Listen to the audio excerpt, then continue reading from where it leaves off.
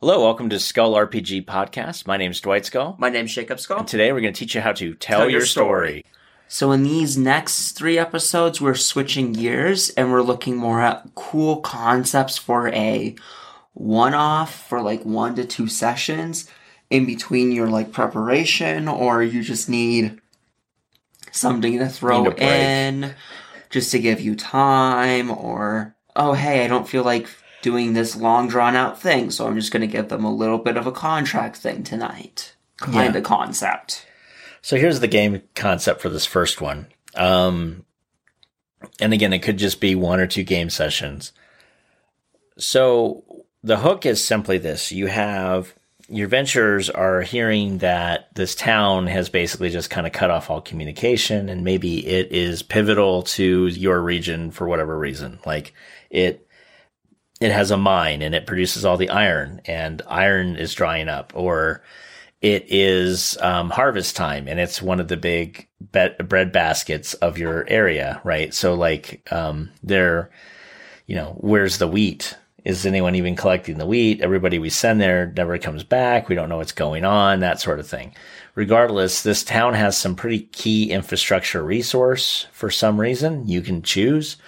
And your players are being asked by, if they have any kind of clout whatsoever, whatever official would need to give them that kind of clout. So if they're really well known, they might be asked by a king. If they're lesser well known, they might be asked by like the provisional, the person that owns the province, or maybe the county, or maybe it's just like if you're really, really unknown, it could be basically somebody, the next town over is like, somebody should do something about this, and there's a reward or something for it. So you guys decide to go.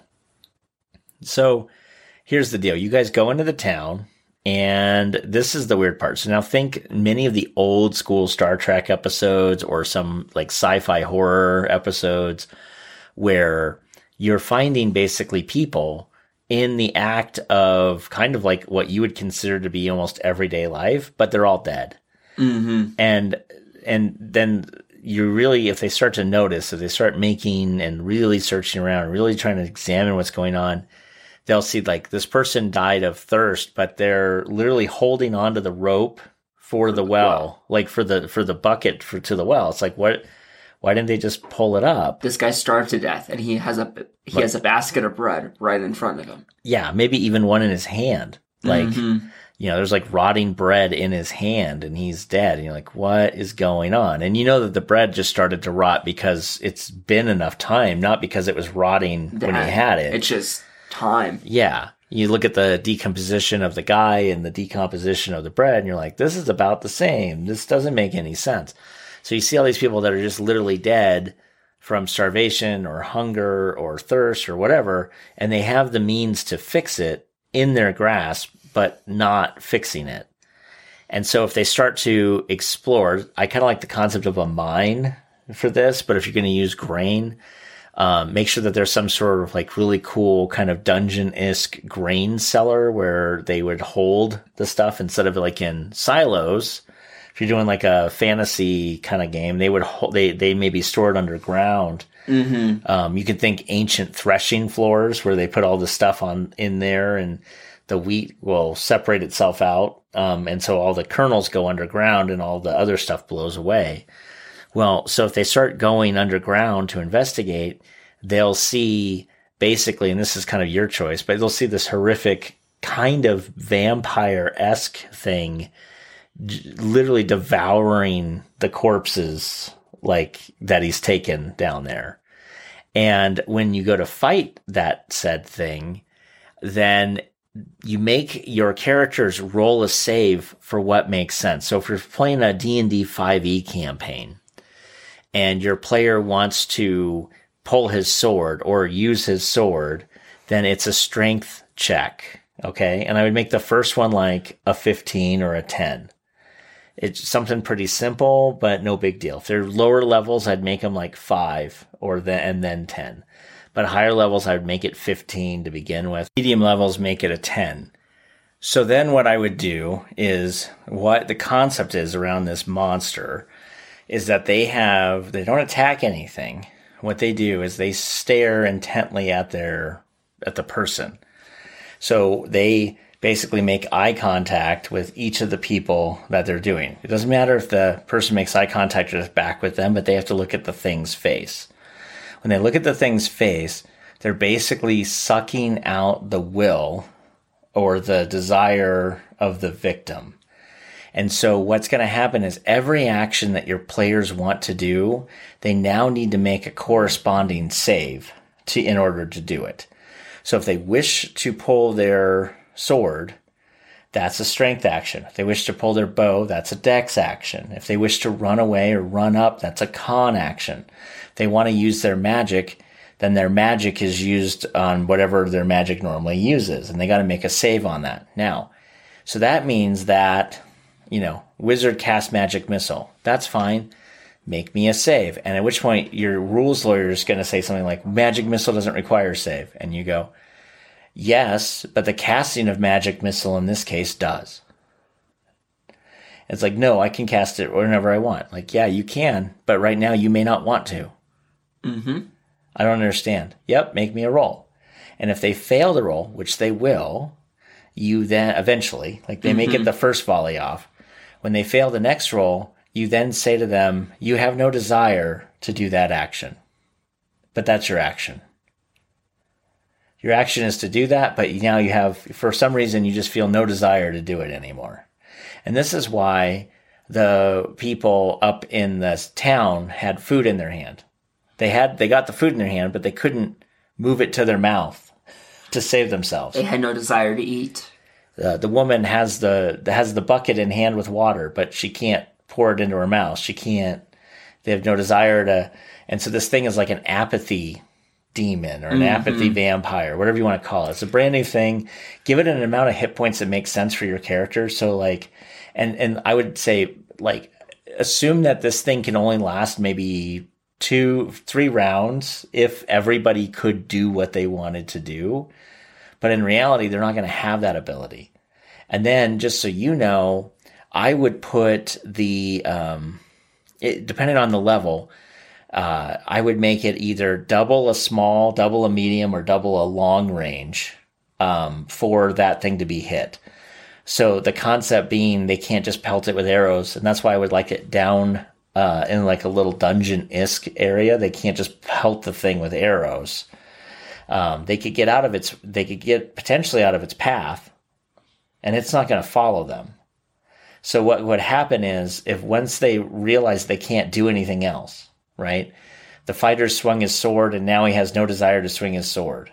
And every turn he can try to swing his sword and try to make it. But what I would do is, so let's say you start out at a 10 and then you roll your strength roll to do it, your strength save. Cool. If you're playing D&D 3.5, do it like fort. Do your fort, reflex, and will, depending on what makes more sense. Fortitude for fighting, reflex for any kind of action moves, and then will for any kind of magic. And what I would do then is at that point is once they fail to roll the first time, you just keep the save at that. So let's say they made their 10, and then so they struck the beast, and then they go to make another strike, and they failed it at a 15. But then the next round, they want to do it again, and they roll an 18. Cool. So they do strike the beast again the second time. But now the save's at 20. And now it's like, there's going to be a certain point where the only thing that actually gets through is nat 20s on their saves, which could be really a bad thing, depending on how they want to do this. So it's kind of a frustration like game more than anything else. But I kind of like the concept in general as a whole of, I've never seen anything that like sucks your will down. Mm-hmm. Now again, if you want to make it a little bit more dangerous, this thing could hit them, but you could make it so that it really can't do a lot of damage. So like maybe it has a shriek that it does, and it's like 1d4 minus 1 damage of just pure psychic damage. Because it's just not really from this planet. It doesn't know what it's doing. Like it got caught here, and it basically is just this apathy demon, and every once in a while it shrieks and it does some damage. It's not really, the point of this isn't to like kill your party. The point of this is just to kind of give them this sense of dread and horror. Yeah. How the vampire gets its prey is it gets it apathetic to the point where it just does it. It's just more of it dies on its own, or it's so apathetic that the vampire can slowly try to kill it on its own because it's not going to do anything to it. You could look at it like it's just a vulture. Uh-huh. Like yeah, I mean, it can kill you sort of, but it's really just waiting for you to die. You know, it's like a vulture follows you around in the desert, not because it's going to kill you, but it's waiting for you to die so it can do something about it, you know. And the vulture would strike when you're close to death because you don't have the strength to do anything. Yeah, but it's not going to strike it when you're in your prime. Yeah, it doesn't want to do that. So the vampire demon's not going to hurt you until you're getting close to death. Exactly. In terms of apathy. So this is just an original monster concept. I'm literally just calling it like the apathy vampire. Hopefully it makes sense where the concept is just pick a base level will that makes sense where that your players can do probably 50% of the time. When they make it, up it by 5. If they fail, leave it where it's at. If they make it again, then you up it by 5. I mean, eventually the save's going to go so high that they can't do anything about it. And I would always say that on a nat 20, they can overcome the save, no matter what it is. But again, you know, you rolling a nat 20 enough isn't really going to make that much bit of difference on this thing.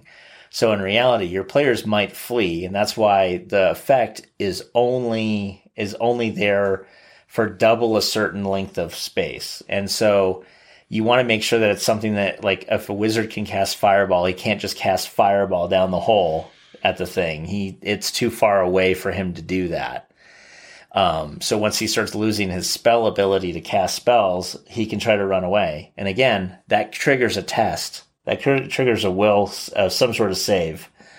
And if you really looking at it like a save versus kind of death, like them just being stuck there, just give them the best save that they possibly can and let them run away. And then let them figure out how they want to take this thing on from, you know, at range without the ability to really do much at range. It's really more of a thinking man's thing, or they get lucky and they roll enough of the saves that can help them, or they maybe figure it out and start switching up tactics. So it's also kind of like a mix of, you know, how did the Federation fight the Borg? And I don't want to deal with that. They were it was dumb. But the concept of once you hit the Borg with a setting, it would block it. It's kind of this. Well, based on what you just said, on how you were thinking about it, you have to look at the vampire in order to. So it's kind of like a lot like the Medusa. It doesn't. No. It has to look at you. It has to look at you. So as long as you can hide yourself from it. Yeah, they might be smart enough to realize, like, well, if I just have a cloak that hides my face, maybe that's enough, or maybe that's not enough. Maybe I got to go in with greater invisibility at high levels. You know what I mean? So that we can actually do something and be invisible from it. Mm-hmm. You know, because you could rule that it's like, it has to know it has a target. It doesn't have to see your face. It just has to know you exist for it to then target you with its apathy. It's kind of how I'd rule it. And it can tackle, you know, anybody it can see, it can hit. Mm-hmm. It's not like one target around. It's like, if I can see the party, I can hit them. Because at that point, if you have a good rogue with hide and stealth, he might just be able to do some ambush targets and just try to get in, shoot it, right? Try to move a spot while it's still in dex, because as long as that thing never acknowledges where it's getting hit from, it doesn't know what to lock onto. Right. If it can't see it, then it can't hit it. So, I mean, there's all sorts of ways around it, but I kind of like the concept. It's a quick one-off. You could run this now. How many hit points should you give it? As many as you feel like you don't need to kill the party. I mean, literally don't even have a hit point total in mind. Look at it like, okay, have I done enough to mentally scar my people for a night? Okay, that's cool. I guess it dies then. Or you can keep it going for several more rounds with like very minimal hit points, you know. You could be a jerk and give it damage reduction. You could be a real big jerk and give it element protection. Give it spell resistance. And you could be yeah, exactly. And the fun part is if they ask for knowledges on it, make them do a check. And if literally anything they want to do that's not voluntary, so breathing, they don't need to make a check. Fighter needs to move a 5-foot square. That's a roll. That's a roll. Yeah, he's got to make a check to see if he wants to move his feet over. Wizard, do you want to pull out your wand? That's a roll. Right. Or if they go, I'm going to move to flank. Okay, well, moving to flank, having the thought to move to flank is a problem, and then moving is a problem. So give me an intelligence check to think about flanking. Oh, you failed that. Okay, where would you like to move to again? No, that's for flanking. You don't know how to do that. What? You're apathetic to flanking right now. You can try to move to it, but you're apathetic to flanking. Yeah, I won't give you points for flanking because you don't care about it. You're not actively threatening him. Once you get done fighting him, you literally put your sword on the ground. What? Yep, you hit him and then you just kind of you basically put your sword back on, like almost in its hilt. Like you're not actively threatening him. You just hit him and then you just kind of like totally drop your guard. Because keeping your guard up is an act of flanking, and that's not what you're doing. You don't care about that anymore. Mm-hmm. At least not now. You might be care about it next round. I don't know. You tell me. And it'd be a really fun concept to run, is all I'm saying. So hopefully try it out. Let me know how it works. And we'll see you tomorrow. Hey, thanks for listening. And for more resources, please go to skullrpg.com.